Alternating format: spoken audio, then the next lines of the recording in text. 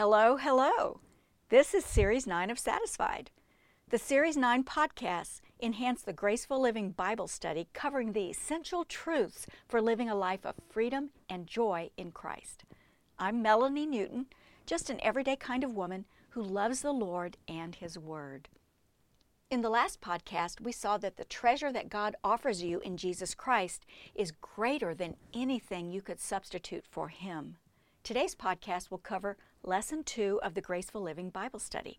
We will look at how God's grace makes ugly beautiful. It's springtime in Texas as I'm recording these podcasts. I think springtime is beautiful and so hopeful. The landscape seems to go so quickly from ugly and barren to beautiful as new life emerges. Practically every day I go outside to my garden, pushing aside dried leaves to see what's coming back up from the ground after the cold winter.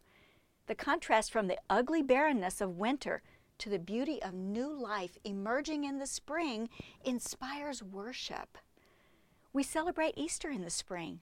It belongs there, doesn't it? Spring reminds us that God makes ugly beautiful.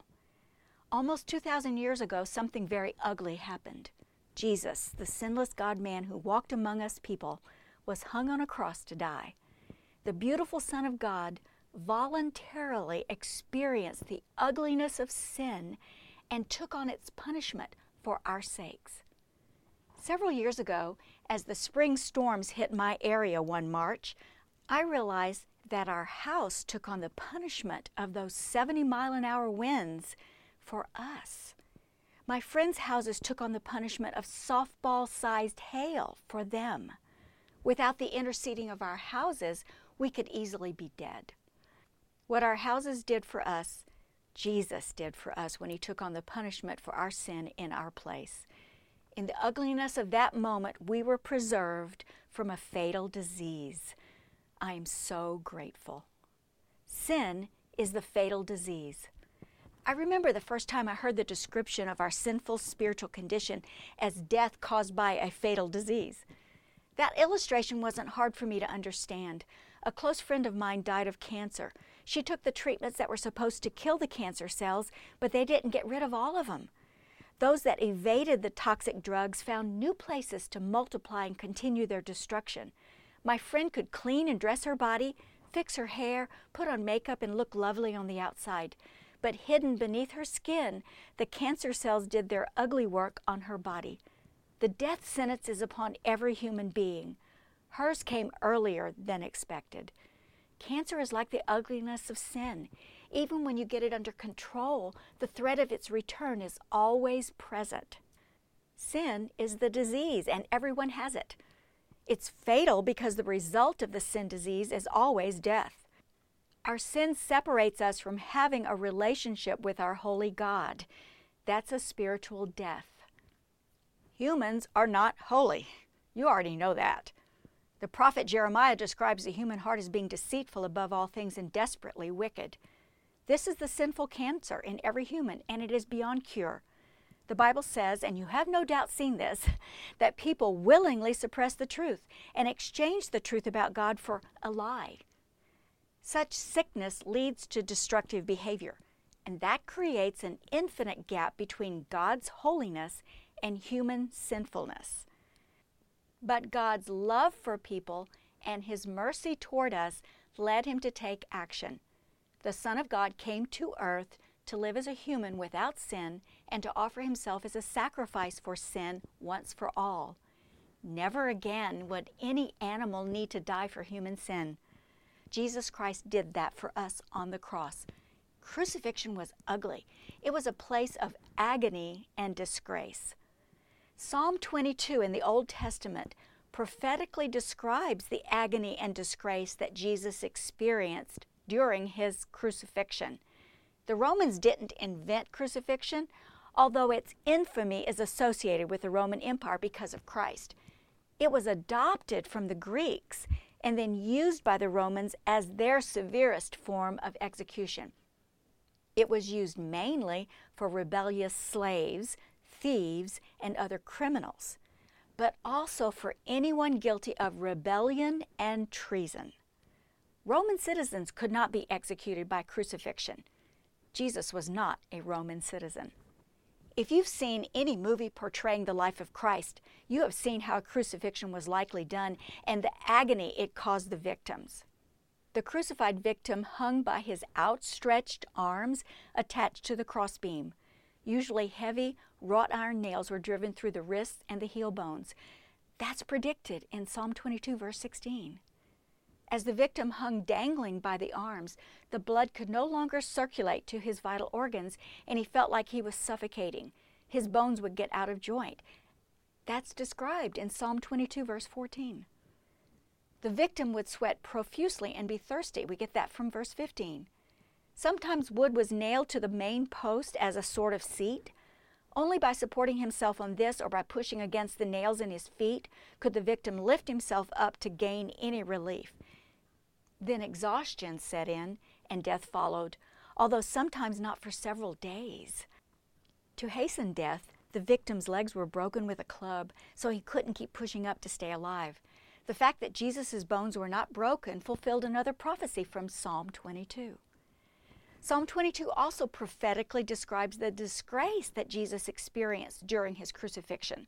The words in Psalm 22, verses 6 through 8, describe the humiliation of public execution, and they match what the crowd actually said to Jesus.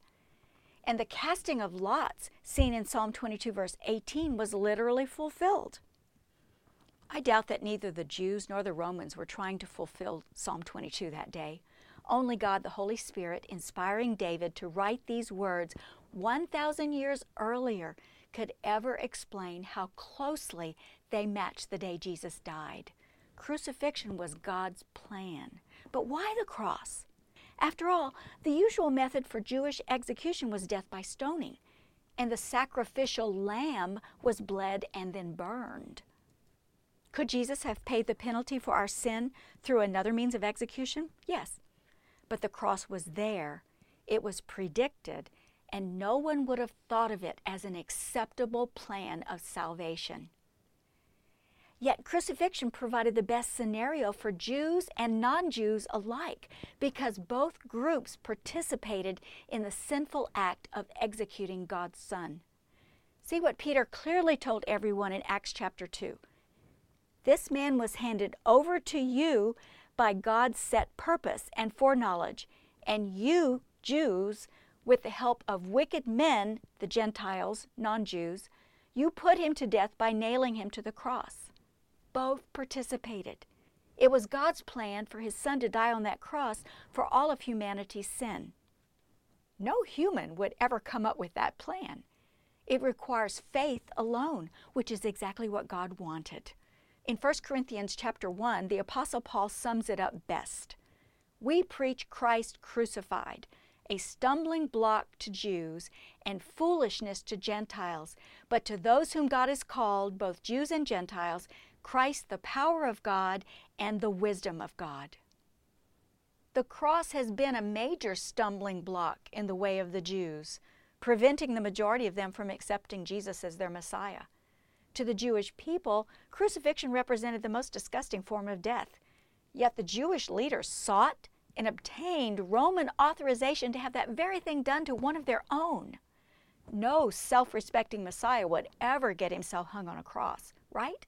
For the Roman or the Greek or any other non-Jew, following a religious leader who showed such weakness would be absolute foolishness. We think nothing of it now, after 2,000 years of Christian teaching. Of course, God came to earth as a man to die on the cross as a ransom for many. But to them, the cross represented humiliation and shame. The Greek mind pursued knowledge and education and the highest wisdom of their world. That was what elevated anyone above criminals and the despised poor. Our cultural emphasis on academics can produce the same kind of puffed-up mindset. But to those of us who recognize the ugliness of our sin before God and the hopelessness of our efforts to please Him, the message of the cross is amazingly powerful. Author F.F. Bruce wrote a book called Paul, the Apostle of the Heart Set Free. I love the title of that book.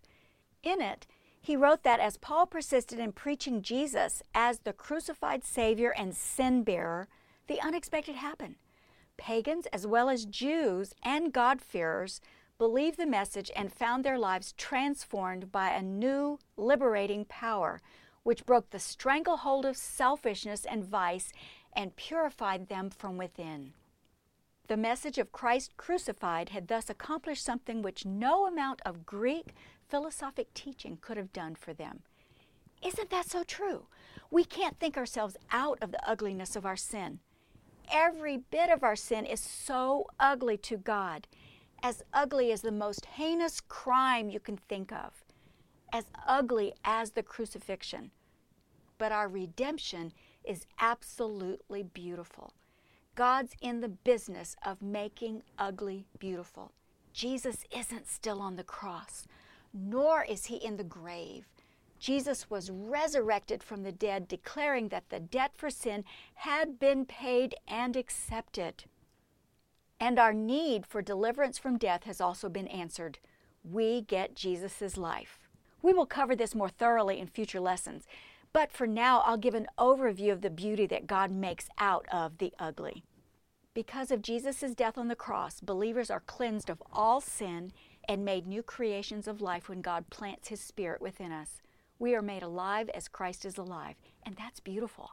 God gives us eternal spiritual life from the moment we believe, and we have complete acceptance before a holy God by faith alone. That which stood against us, the ugliness of our sin, is gone. Christ's life is given to us, living in us. That's beautiful. Not only do we have this beautiful eternal spiritual life now, but God also promises us eternal physical life in the future. So when we die, we now have hope of eternal life in the presence of God, so physical death is no longer to be feared. Jesus wanted to take away our fear of death. The writer of Hebrews tells us this: since the children have flesh and blood, that's people, Jesus too shared in their humanity, so that by his death he might destroy him who holds the power of death, that is the devil, and free those who all their lives were held in slavery by their fear of death. He's talking about flesh and blood death here. Jesus frees us from the fear of death, and that is beautiful. The process of dying is hard. I watched my dad pass from earth to heaven. I know he is supremely happy there. I will see him again one day, but it was hard to watch that. Death, as one friend put it, is just a comma between earth and heaven. Life on earth, comma, life in heaven. The Bible talks about it as sleep. The believer falls asleep and wakes up in heaven, and Jesus is right there. Dear listener, if you are unsure about your future life, you might not have ever trusted in Christ as your Savior. You can do so today and receive a beautiful new life now and eternal life with God after you die. Just say yes to believing that Jesus is the Son of God who died on the cross for your sins. Accept His free gift of life. Then you get to live out this beautiful new life each day. There's one verse I learned as a young Christian that sums it up so well. It's why the ugliness of the crucifixion needed to take place. It's why Jesus' resurrection gives us a beautiful new chance at life. Paul tells us how to live this beautiful new life each and every day in Galatians chapter 2, verse 20. This is what he says: I have been crucified with Christ, and I no longer live, but Christ lives in me. The life I now live in the body, I live by faith in the Son of God who loved me and gave Himself for me. The ugliness of the crucifixion becomes the beauty of Christ's life in you, in me. I'm grateful for the beauty that God has made out of my ugliness. Are you? I have a longing to worship Him for it. Do you? What ugliness in your life has God made beautiful because of Jesus Christ living in you? Let your heart sing out to Him joyfully today and every day. Graceful living starts with God making ugly beautiful in your life.